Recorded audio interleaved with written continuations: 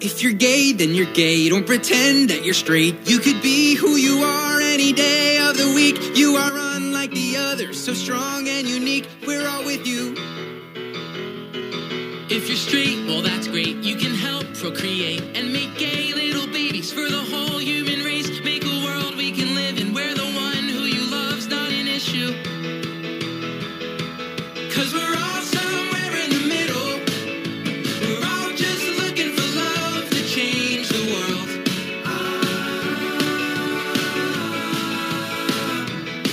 And we're all here in it together.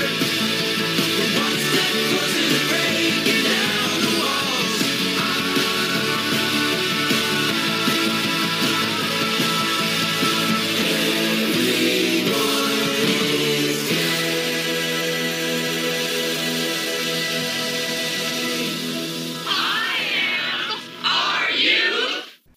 Thanks for tuning in, and welcome to IMRU Radio Magazine, out front and out loud since 1974, striving each week to amplify the voices of the LGBTQIA2S+ communities. I'm David Hunt in Raleigh, North Carolina. Tonight, we take a deep dive into the IMRU archives and surface with a trip to Key West and a rainbow flag origin claim. But first, the triumph of a muscular junkie. Joe Putignano is an acrobat. He's performed on Broadway and at the Metropolitan Opera House. He was the original Crystal Man, bringing light and the spark of life to mankind. In Cirque du Soleil's Totem, he's a sexy fitness model, the boy next door with $1 million smile and a body to die for. And technically, he did die. Because just a few years ago, Joe was a homeless junkie. My name is Joe Putignano, and I am a gymnast contortionist with Cirque du Soleil and the author of Acrobatics.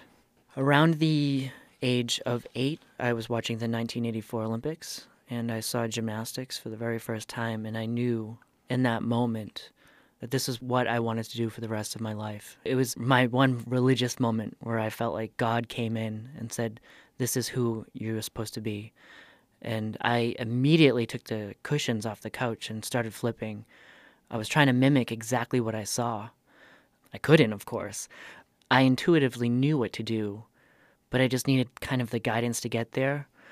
And a month later, I learned my first backflip, and my parents put me in class. And after that, I took off, like a match to gasoline, and it was just literally became my passion, my everything. I love to talk about gymnastics in the early days because that was when the passion was so exciting. And I love to talk about how the passion changed later in my life into addiction, which is obsession. What were your parents like? They were consumed with their own alcoholism. And since I was the baby, they were kind of done raising kids. They didn't give me what I guess a child needed at that point. And they thought I was okay because of gymnastics. Like I was doing this thing I was really good at and passionate, and I was kind of a good, quiet boy, so they didn't think I needed any parenting, which in hindsight we all could see that I really needed some tools at life. But, I love them. When did your addictions begin? Around 15. My progression was very textbook. I started smoking pot, and then tried acid, and then it was that whole 90s rave thing in Boston, which was extremely exciting for me because it was so opposite of gymnastics. It's actually when I first discovered I was gay. Or I should say accepted I was gay.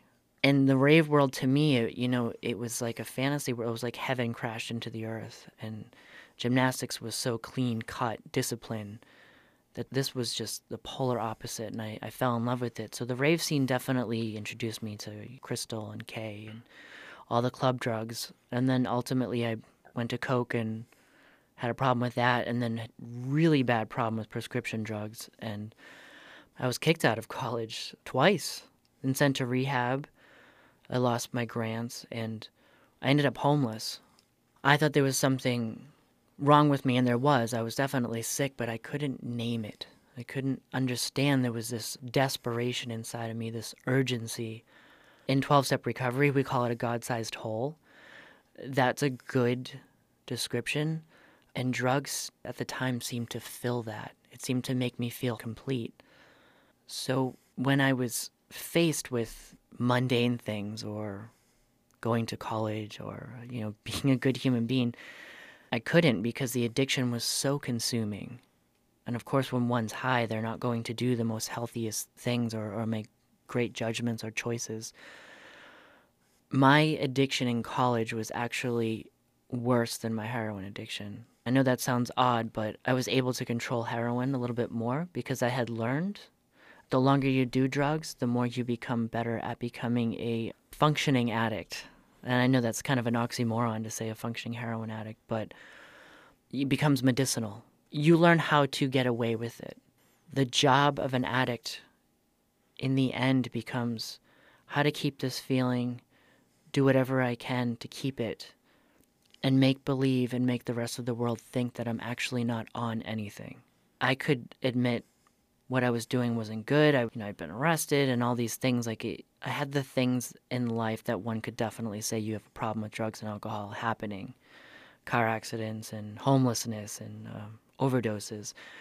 But the acceptance of actually admitting that this is what I was would mean that I would have to do something about it.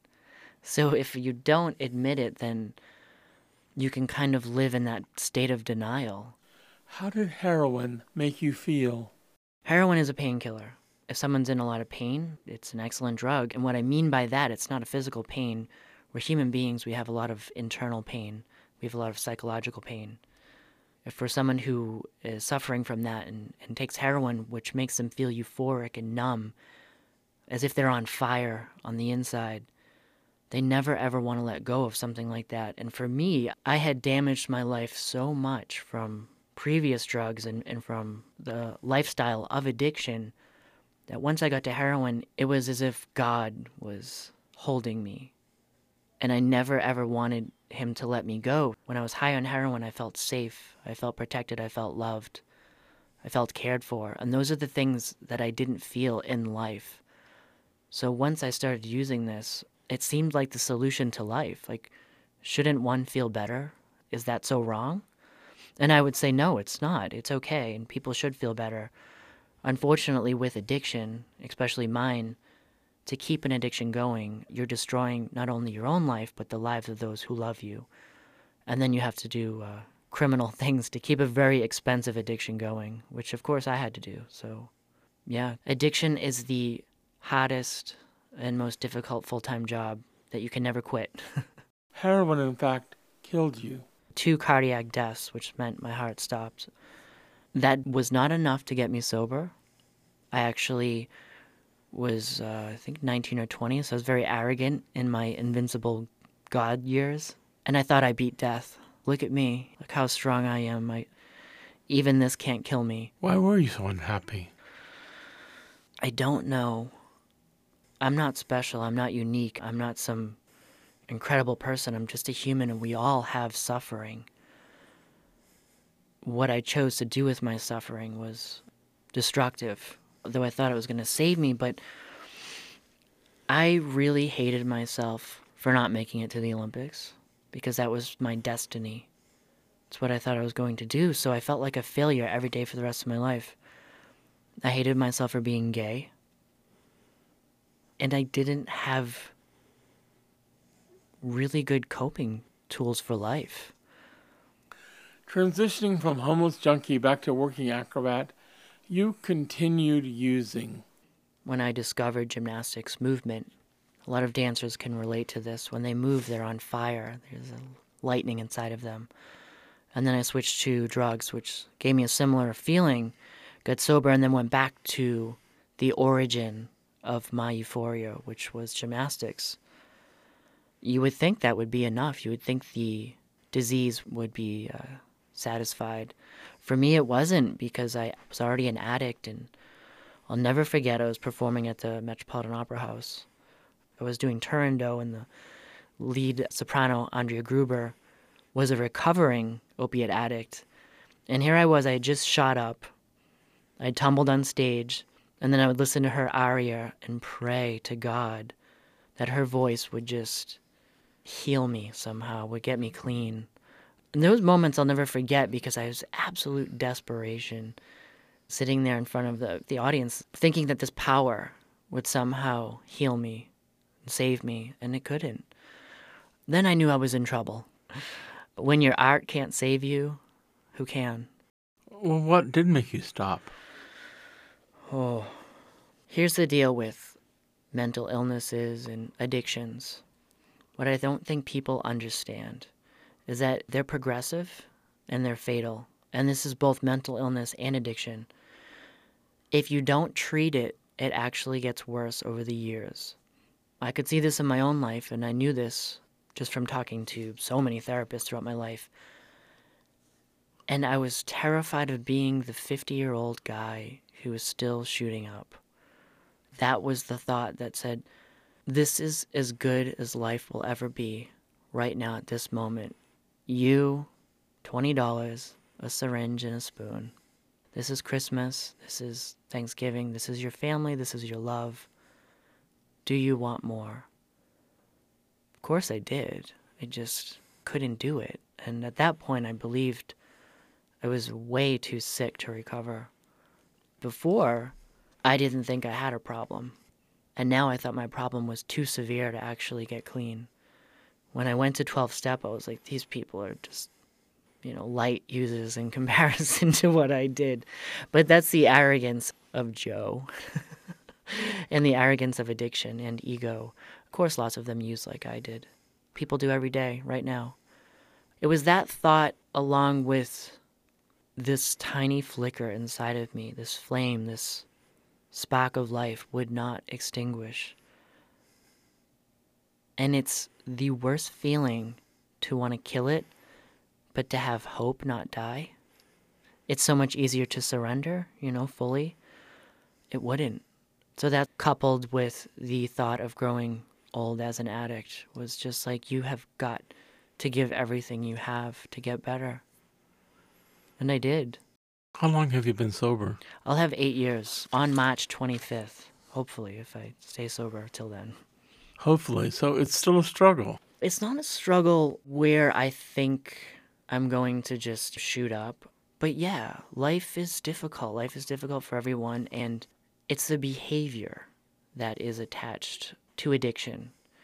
The first 2 years of sobriety, I held on for dear life not to use heroin every day. It was very difficult, which is really my message out there to anyone with an addiction, is to not give up, because I didn't just get clean overnight. I was in 12-step and rehabs from age 19 to 29, failing. So if you're out there and you are suffering and you are like me and you can't do it, just don't give up. Don't give up. If you have a pulse and a heartbeat, you have a chance. This has been a conversation with Joe Putignano, author of Acrobatic, a contortionist heroin romance. I'm Steve Pride. Thanks for listening.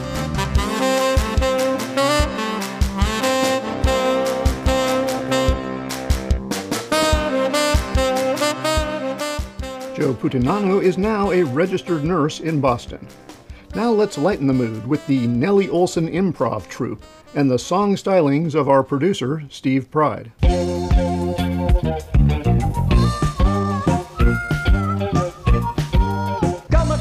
Come, I'm a comedian. I tell a joke. Hi, we're the Nellie Olsons. I'm Nora Burns. I'm Terrence Michael. I'm John Cantwell. And I'm Marissa Copeland. If you're looking for a codependent lesbian relationship with a needy woman, call me. I'm waiting. I'll move in with you. I'll become allergic to your cats, and when you give them away, I'll break up with you. Is that how you like it? Oh, call me. I'll wear your clothes. We'll go get counseling together and adopt a Nicaraguan crack baby, and then I'll sleep with all your friends. Is that how you like it? Oh, call me. Oh, Mama, you're so good to me. I'll stalk you till you take out a restraining order on me. Is that how you like it? Oh, call me. I've got some hot, steamy issues for you. We'll process everything. I'll make your life hell. Call me. Oh, yeah. Hey everybody, it's Boy Jackie. Wow, what an attractive crowd. Everyone here's so good looking. I mean it. Everyone's so good. Whoa. Thank you, sir, for breaking the monotony. Excuse me, is this your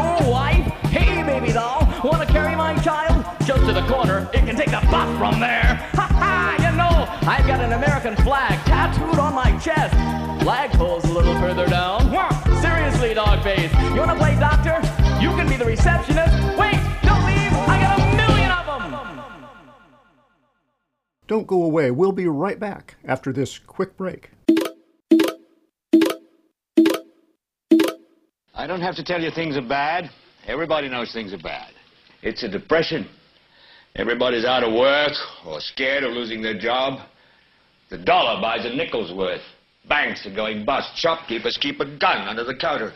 Punks are running wild in the street, and there's nobody anywhere who seems to know what to do, and there's no end to it. We know the air is unfit to breathe, and our food is unfit to eat.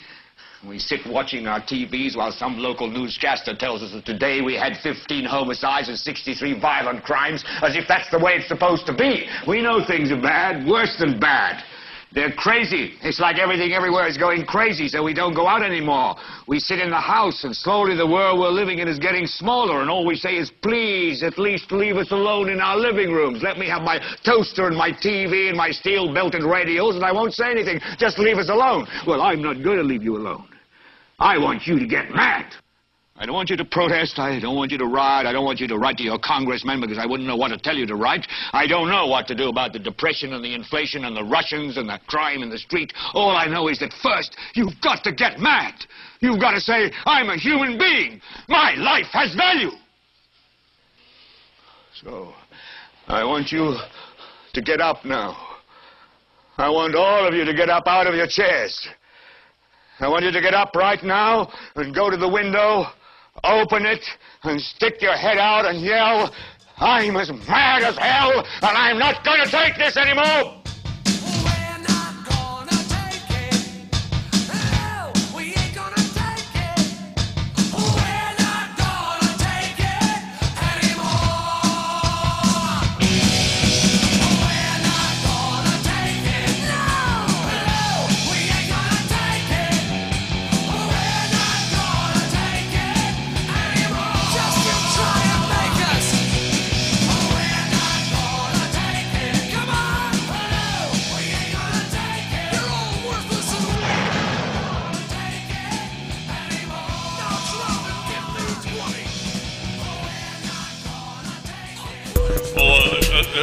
It's a pleasure to meet you, Leo. It's an honor. You're one of, Hollywood's brightest young stars. I have to say, I really liked you in that boat movie. Yeah, I was wondering if maybe you'd like to come back to my place. I think you're kind of pretty. What do you mean you're not interested? You can't say no to me. I'm Jimmy Stewart. I'm a movie star. You don't say no to Jimmy Stewart, you stupid little pretty boy. What Jimmy Stewart wants, Jimmy Stewart gets. Got it? Hi, I'm Cleve Jones, and you are listening to IMRU. Welcome back. I'm David Hunt, and you're listening to IMRU Radio Magazine. Travel features don't usually age well, but this visit to the Conch Republic remains valid.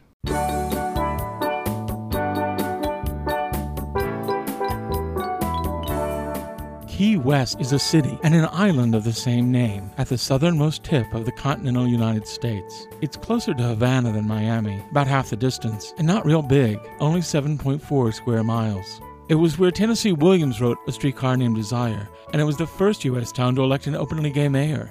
The official motto of Key West is one human family, and to the people that live there, it's more than words on a bumper sticker. Recently I spent time in Key West, and I want to introduce you to some of the people I met there. So I'll shut up now and let them talk. My name is Carol Shaughnessy. I'm a writer and a almost 30-year Key West resident. I came down here as a naive 20-year-old Minnesota girl.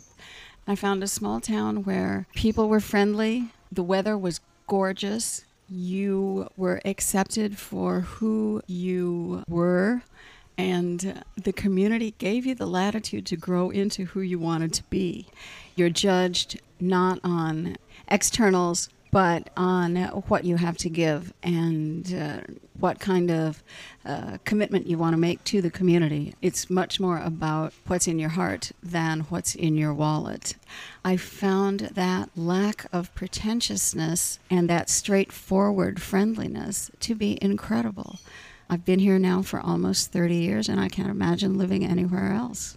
Hi, I'm Tom Oosterhout. I've lived in Key West almost 25 years now. The 70s and 80s were a whole different thing. The Keys was the wild, wild west. This was the center of drug imports for much of America. So you had marijuana and coke flowing. You had a very open gay society because it was pre-AIDS. And I look back, and that certainly was a different time and place than what we have today. Of course, with AIDS, the whole sexual revolution came to a grinding halt, and the feds cracking down on drug running and all that. The whole nature of the Keys and Key West was tamed by the late 80s and 90s.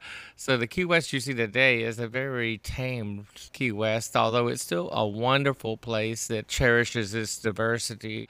Although many major metropolitan cities claim huge ethnic populations, Key West, we have just about everybody represented here, but because it's a 1.5 mile by 4 mile long island, it's tiny, and we all have to work and play side by side. So if you're gay, straight, black, white, Catholic, Jew, whatever, you're working side by side with someone that's probably very different than you. I mean, they could be gay, black, Puerto Rican. You never know here. So not only do we cherish our diversity, we live it. We make it a way of life. When I first came to Key West in the late 70s, it was definitely not a tourist community. It was a commercial fishing community, and again, it was quite poor at that time. The gay community played an incredible part in the revitalization of Key West, buying the old beautiful Victorians, which unfortunately mostly were held together by termite spit because, as I said, it was a poor community, restoring these houses to their former glory, opening guest houses, opening businesses. The gay community played a very big and very welcome part in the creation of the Key West that visitors will see today. My name is Neil Chamberlain. I'm a resident of Key West. I own the gay information website, pistolenenema.com, the largest gay information website in Key West. Running a business in Key West can be very difficult, can be very trying at times. I'm very fortunate in the business I run. I love it. Not many people can do what they love and make a living at it. I get to go out to the clubs, hang out with my friends, meet new people constantly. When you get into the gay and straight lines, there are many people that have been coming here since the early 80s and 90s that wanted to stay at like a male-only resort or a female-only resort. They kind of made their own segregation in a way by doing that. Even though they were welcome anywhere in Key West, they felt more comfortable in the company of just men or just women.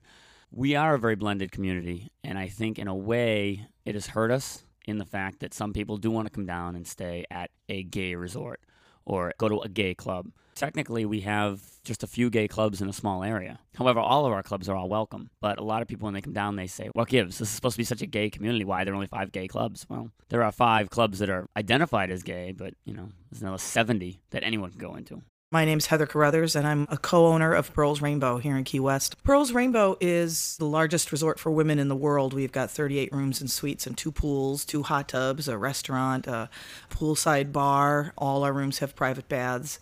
We've been in existence since 2000. The property itself has been here and operating as a women's space since 1989. Hello, I'm Gary Walker from the Equator Resort in Key West, Florida. The Equator Resort's going on its 10th year here in Key West. We have all male. I'd say the average age is anywhere between, 35 to 45. We have 19 rooms here on site, and it has that southern hospitality. I'm a southern girl, honey. My name is Philippe, working at Alexander's Guest House. The guest house has been open, gay, lesbian for the past 25 years. We have mostly couples, I would say, from 25 up to 75. Yeah. The 75, they've been together for like 30 years and 40 years, and they've been here for like the past 10 years, year after year. They always come back. Jerry Tinlin, I'm the Vice President and General Manager of Oasis, Coral Tree Inn, and Coconut Grove. People who come down here often buy down here because they love that laid-back, easygoing lifestyle. I think one of the big attractions is that this is the end of the road. You can't go any further than Key West. That's out into the ocean, 160 miles off the mainland. Those are attractions to people who can afford to buy a second home here, which is a lot of the commerce that goes on, or buy a home here and move here. Hi, I'm Martha Robinson. I am a full-time realtor for 20 years in Key West, Florida. We've had a wonderful ride for many, many years. We've watched everybody renovate our homes and the conch houses and in Newtown, Old Town, Midtown, and then with the hurricanes, so many of them last year. And then we had the flood for the last one, Wilma, and that kind of devastated a lot of folks. It was very, very difficult, and everything just seemed to stop. In my opinion, this adjustment has not been so horrible because it's allowing other people to buy right now. I have a customer who's in the dog grooming business, and he's always wanted to buy a home and couldn't, and now we are able to get him into the market. So things like that are happening. I mean, we're talking about $400,000 and $500,000 as being affordable. However, a little tiny condominium unit did just sell in the $269,000 range. I can't imagine living anywhere else, but the cost of living is very high. And a lot of people come here with the idea of living in paradise. And it is paradise, but it's an expensive paradise. Employment is very tough down here. Or getting good employees is tough. We jokingly say anybody that shows up for work on the second day is a long-term employee. There's plenty of jobs. If you're willing to come down here and work hard, you'll do fine. I'm not quite ready to move, but I can't wait to get back there for a visit. My thanks to Carol, Tom, Neil, Heather, Philippe, Jerry, and Martha. In part 2 of our visit, we'll meet a few more island folk, including the head of the Key West Rooster Rescue, a nude go-go boy who heals with his hands, and the former Queen Mother of Key West. More info about Key West can be found online at pistolandenema.com, and as always, there's more at prideonscreen.com. Until next time, this is Steve Pride. Thanks for listening. Nibbling on sponge cake, watching the sun bake. All of those tourists covered with oil, strumming my 6-string. Hi, I'm Chaz Bono, and you're listening to IMRU Radio Magazine, out loud and proud since 1974.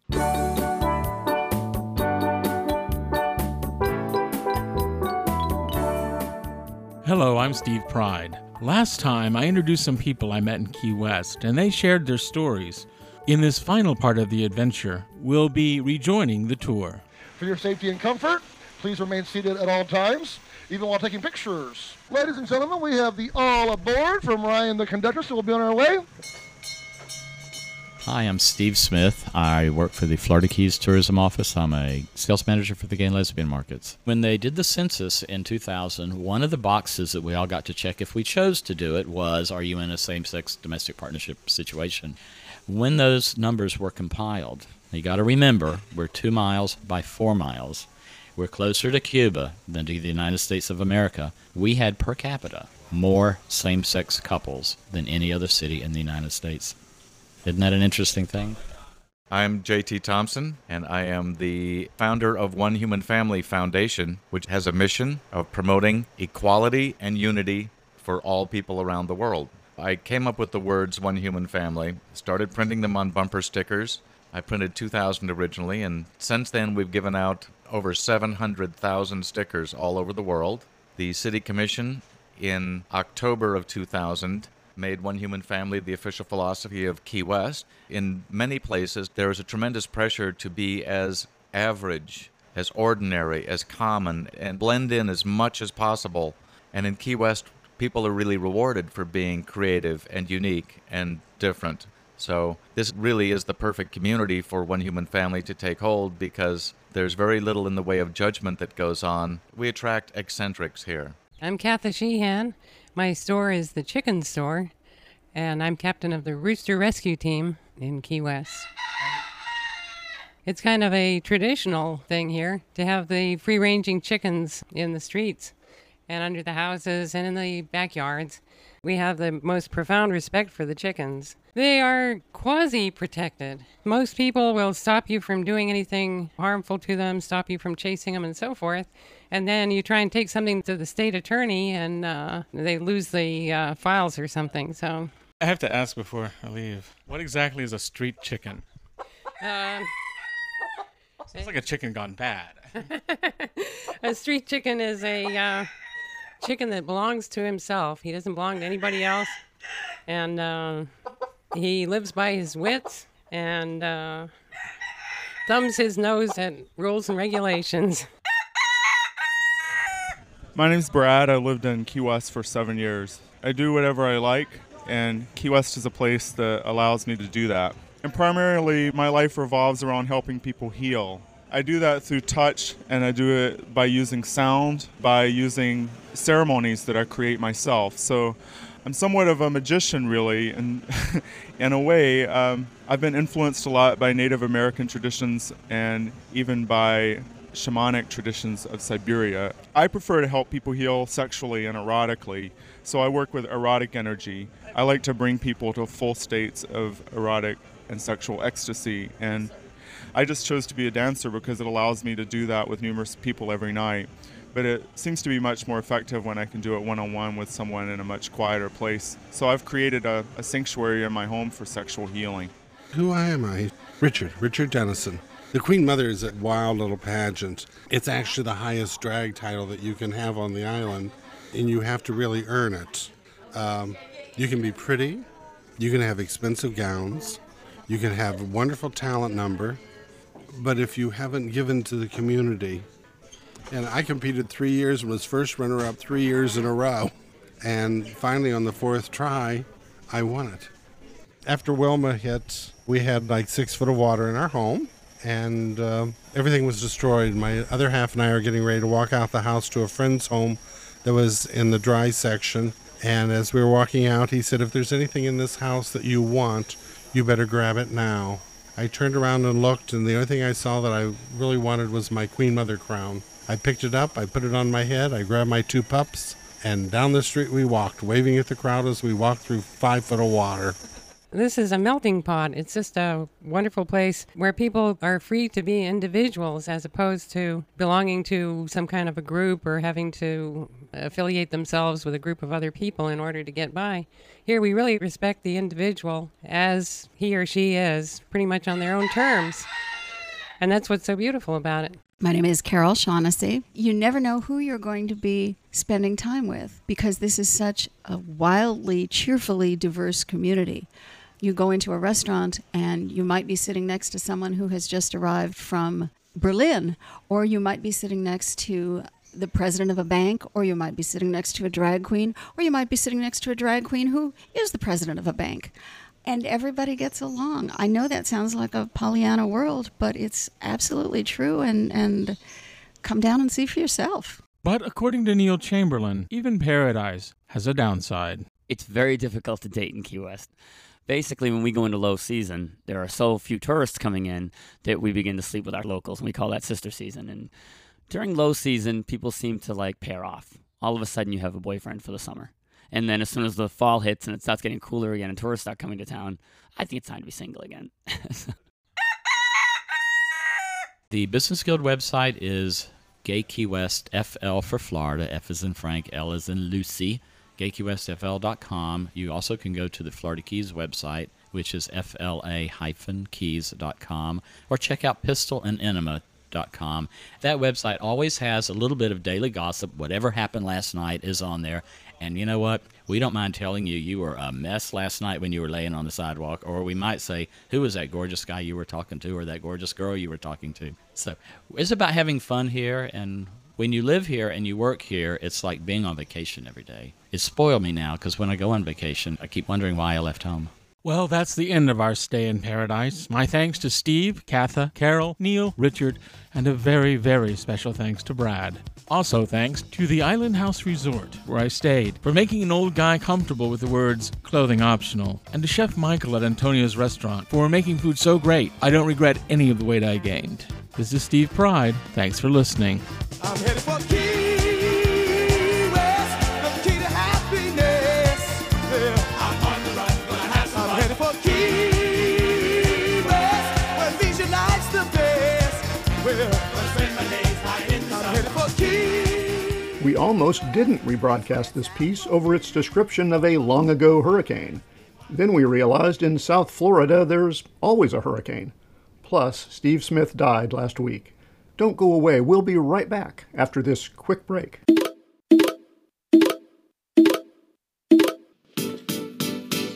Hey guy, let's date, 'cause we're both something special, not straight. What I feel for you is groovy, so let's enjoy it. I think your sister's pretty, but let's boy it. I saw you wink, and life is so much better now that we're in sync. My beach house has a fireplace. We'll watch reruns of Will and Grace. Let's fornicate. Hold on. Hold tight. Let's date.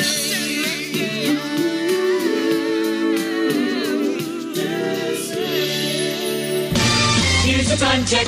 It's the time check now. It's 1:45. Oh, I must get a little hand put on that watch. Yes, it's true. You could have more friends, a better job, more money, and enjoy the kind of life you've always dreamed about. Homosexuals in America are better educated, travel more, and enjoy a higher standard of living than their straight counterparts. If you've ever sat alone watching television on a Saturday night, or felt like your life was going nowhere, maybe homosexuality is right for you. Hi, this is Margaret Cho, and you're listening to I Am Are You. I am are you.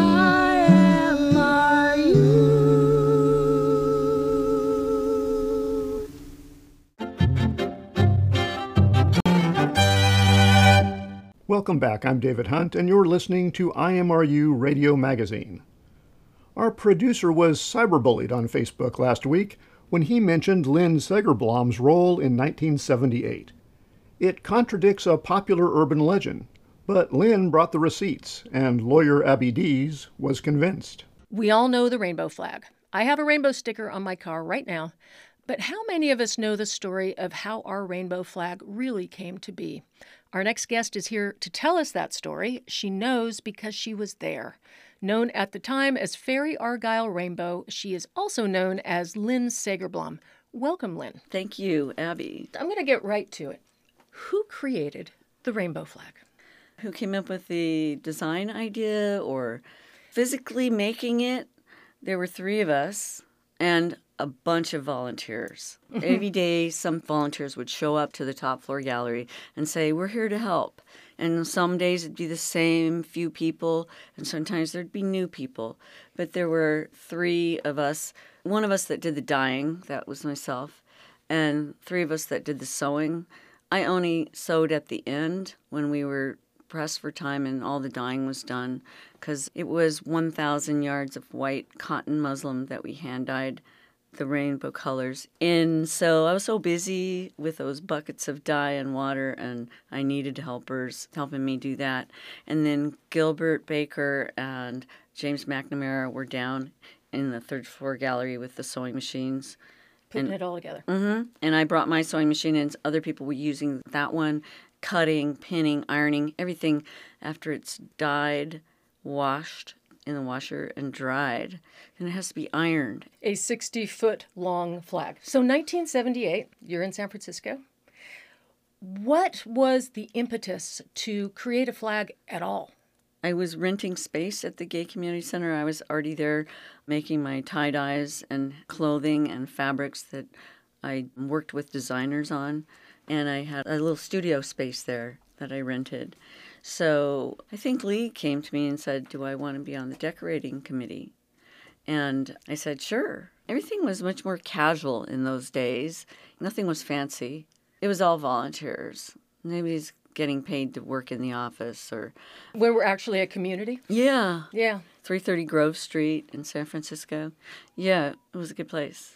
My sense, though, is that just the little bit that I was reading about that time, there was an awareness that the eyes of the world might actually be on San Francisco and what we called the gay community at the time. And so did the flag sort of come out of that awareness? You know, this morning I was writing to one of the people involved in this whole project. I wanted to ask him, what was the exact date of the assassination of Moscone and Milk? What was the exact date? I don't know. We can look it up. You know, I think it was after this parade. Really? So Harvey Milk died. You're right. 1927, 1978. Was it after June? Yeah, it was after June. Yes, I Milk had remember actually- him. He was at the parade and he loved the flags. Mm-hmm. Okay. So Harvey Milk hasn't just died. I really thought that the flag came about because there was so much news coverage, but it looks like, no, there was just this I was like, firmament was already there of we're coming forward, we're stepping up. Yeah. And he was part of that. He used to come in and out of the Gay Community Center, and that's where he gave his hope speech. Mm-hmm. But to be honest, yes, I met him, but it wasn't like anything because we were always running around like trying to get the work done. So we were busy. Everybody was. There was a lot of organizing to try and put this parade on. The flags came first. Yeah, and I have this sense of the flag being something very joyful and very positive. That was the whole point. Yeah. Joyful, positive. We wanted it to be beautiful. And why a rainbow? Because that was my last name, and that was like, I dyed a lot of clothing, costumes, and fabric with rainbows on them, and I loved rainbows back then. And I thought, well, because at the meeting, we were like, what should they be? And Gilbert was like, oh, let's do bunting on City Hall, which is just draped fabric of one color. Old-fashioned parade decoration, yeah. And then somehow I came up with the idea of, what about rainbow flags? Wouldn't that be nice? And I had some sketches, but Gilbert was not there at that meeting where we decided that it's going to be rainbow flags. I don't know And the where he original was. flag was 8 colors. Yes. And it had pink. When I was looking at them, I thought, oh my gosh, we lost pink. And we lost purple, too. We lost purple, which is so funny because those are so associated with our community. And the other one is I put 2 different kinds of blue on purpose. I put the aqua blue and the royal blue. Why? Because I just love those colors. And to me, they're 2 different colors. In doing all the dyeing, I was just like, well, we have to have those. It goes pink, red, orange, yellow, green, a nice strong green, aqua blue, and then royal blue, and then violet. Did the colors originally have particular meaning, or was it just that they looked nice, or they were No, there was no particular meaning. Mm-hmm. And then there's a weird thing that some people had never noticed about the 2 big flags of that day on 1978. One has pink at the top and violet at the bottom, and the other one has pink at the bottom and violet at the top. Is that just because it was hung upside down? No, I did that on purpose. Really? Why? Yeah, because I wanted them to be different. Oh, so you know, this is on purpose. It's my thing. Yeah. And there were 2 more differences that nobody seems to. It was the other difference that one of them was based on the American flag? Mm-hmm. Yeah, that was considered my flag because I did the star blocking with wood blocks and dyes. I love American flags. I don't know. It's so funny because I actually bought a rainbow flag right after the Women's March. I thought I need a flag for marching with because you do. And I bought a rainbow American flag. So where the stripes are the rainbow. And I thought, oh, well, this is somebody's fun play on this. And it was so wonderful to realize, no, actually, this was an original flag. It was for real. And you did that. Yes. Thank you. Thank you, Abby. And there's one more weird thing. Okay. Okay, I just have to show it to you on this. We're looking at some amazing photographs of the original flags flying. See the American flag here, the rainbow American flag? Yes. Okay, we've got our 8 colors. Mm-hmm. We've got our stars in the corner. Mm-hmm. And you see that thing right there? It looks like another star right in the middle of a stripe. Yeah, it's in the aqua blue stripe. I sewed a piece of lame. It's silver, a silver star in lame on the aqua blue stripe. And then if you look at the other side, it's gold lame. They're right on each other in the aqua stripe. Because I had some silver and gold lame from the Angels of Light Theater company that my costumes, I had scraps. So I was like, oh, we need a bit of glitter. So I put silver on one side and gold on the other. And then you just stitch it and they line up and it's sturdy. So we lost pink, purple, and lame. That just seems wrong. Yes, it does. And I guess in some of the flags, there's just blue, royal blue, no aqua. Yeah. This is Abby Dees. And Wenzel Jones, and you're listening to IMRU Radio. We're talking with Lynn Segerblom about the origins of the rainbow flag. So when you look at the flags now, when you see that now we have a 6-color flag typically, although people do variants, How do you feel when you look at it? Oh, it's beautiful. I love it. Do you feel a sense of ownership of it? It makes me happy when I see the rainbow flags. Even if they're polyester, even if they're 6 colors, they're there. Yeah. Do you think about those times of when you created it, or do you think of how it's evolved? Yeah, Gilbert needs all the credit for pounding the pavement and promoting the flags and stuff. But really, his flag was different from mine. The original flags that we made in 78, his were 6 colors. There was no stars and stripes. It was just stripes. And he didn't have the lame star, and they were polyester because it's really hard to do hand-dyed fabric. Yeah, and It's not easy. I'm still getting my head around the fact that this is a 60-foot long flag. Yeah. Why did it need to be so big? Well, because at UN Plaza, those 2 flagpoles, they're 80 feet tall. And there's 2 of them, so we know we need 2 flags. And then James and I started figuring out, well, if it's 80 feet tall, the flag should be, some people say it was 40 by 60, but I think it was 30 by 60. We wish we could find one of these. And That's my next question. We don't know where they are? they were stolen sometime after 78 and before the parade in 79. I was still at the Gay Community Center working there with my little studio. And I remember I was in the top floor gallery with Lee, and Gilbert came in and said the flags have been stolen. Had they been kept At the Gay top floor gallery in the Gay Gay Community Centers. Yes, they were on a pedestal, folded up. It takes at least 2 hulking people to haul one flag. I think we had 3 people on each flag once it was folded up to get it in and out of the truck and carry it to the spot. You need 2 to 3 people. It's very heavy. Those weigh a lot. Yeah, So that's it was a weird. group of people that stole them. Somebody One knows. person could not do it alone. Somebody knows where those flags are. That was heartbreaking. Let me just say Yeah. that. That really broke my heart. This is Abby Dees from IMRU Radio, and I'm talking with Lynn Sagerblom, also known as Fairy Argyle Rainbow, one of the creators of the rainbow flag. Before we started recording, you talked a bit about the people. Who were the people that and what the community was? We used the term gay, which was sort of our catch-all at the time, but you've described something more like what we talk about when we talk about the queer community now. Tell me a little bit about who you perceived the community that this flag represented to be. I just thought it was everyone, our friends, our circle. I was in a theater company. We had a lot of gender bending, guys dressed as girls, girls dressed as guys. I know I went through a time where I used to wear suit and ties, men's clothes, and hats, fedoras, and stuff like that. And it was all for fun. And I knew some very good artists, too.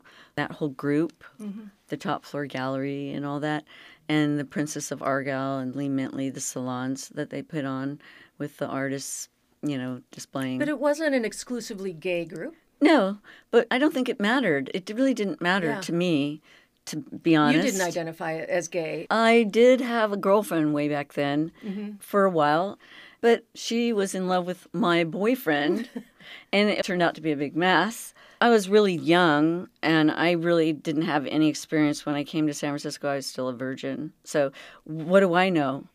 What a place to go as a virgin. What does it matter, you know? Yeah. I didn't think it was like such a big deal. So you like blue shoes, and I like pink shoes. But that's about as far as it goes. Yeah. To me, it was just like, we're friends. Like, hey, we're gonna make some flags. We're gonna do some dyeing. We're gonna make some clothes.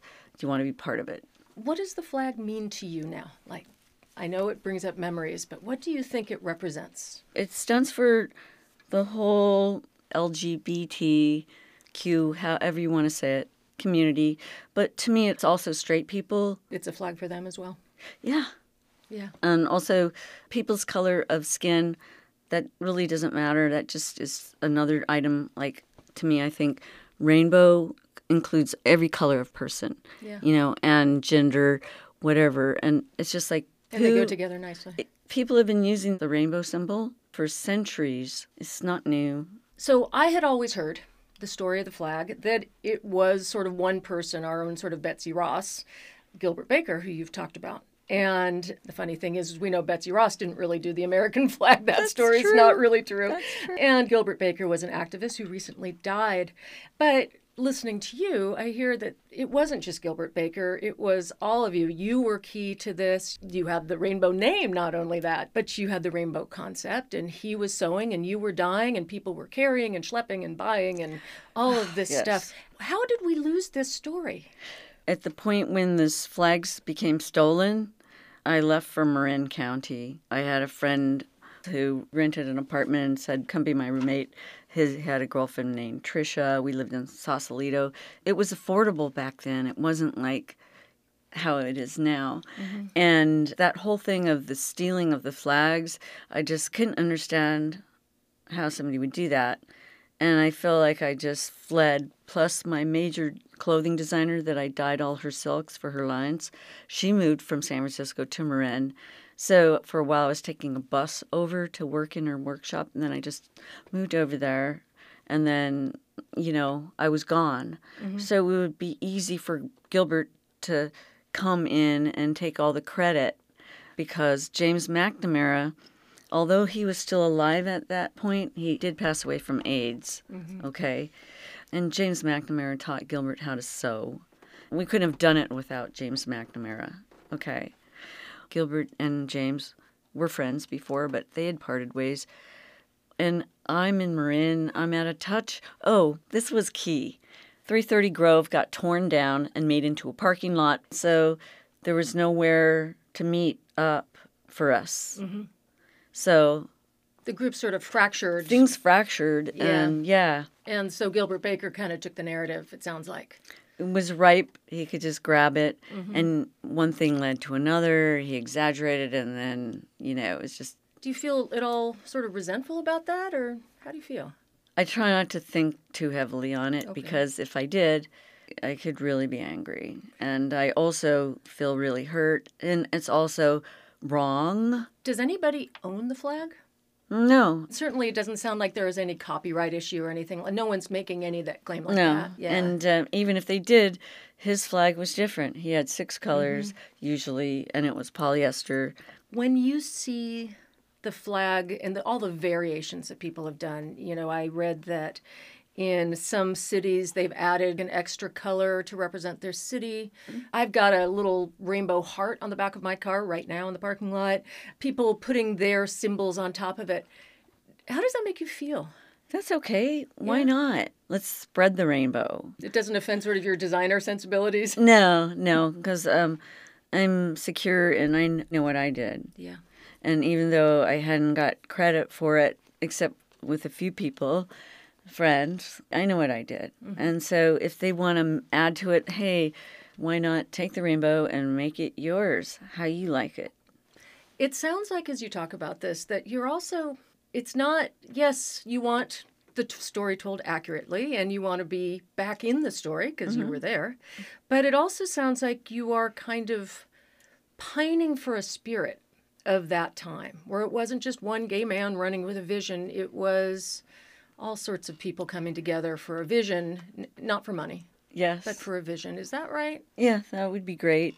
And, back then we were all volunteers, but we lived like gypsies. Yeah. And we got things out of free boxes, and we were vegetarians back then. We ate a lot of brown rice and tofu, and rents were not expensive Yeah, San yet. Francisco was a different city. It was very, very different. And people came together at that 330 Grove. And also that theater company that I belonged to, the Angels of Light, that put on free shows.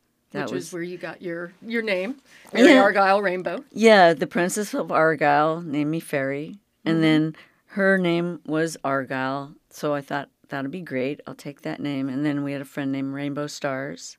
And also I loved rainbows, and I was doing a lot of rainbow tie-dyes.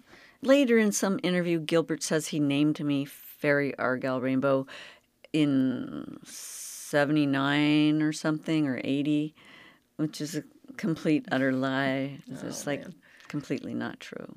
Do you think we can get back to a time like that? Do you think we can have moments like that again? I think we could have the spirit of it, that we could regenerate it. Because it's really, yes, we made stuff, but we also created a feeling. Yeah. Lawyer Abby Dees was convinced of Lynn's veracity by her evidence before she would do this interview. But the past is dependent on point of view. So we ask, wouldn't you rather know the truth rather than the legend? Okay, that's it for tonight. I'm David Hunt. Our thanks to IMRU's executive producer, Steve Pride. Please follow us on Facebook at IMRU Radio. And if you're interested in volunteering with IMRU in any capacity, email public@prideonscreen.com.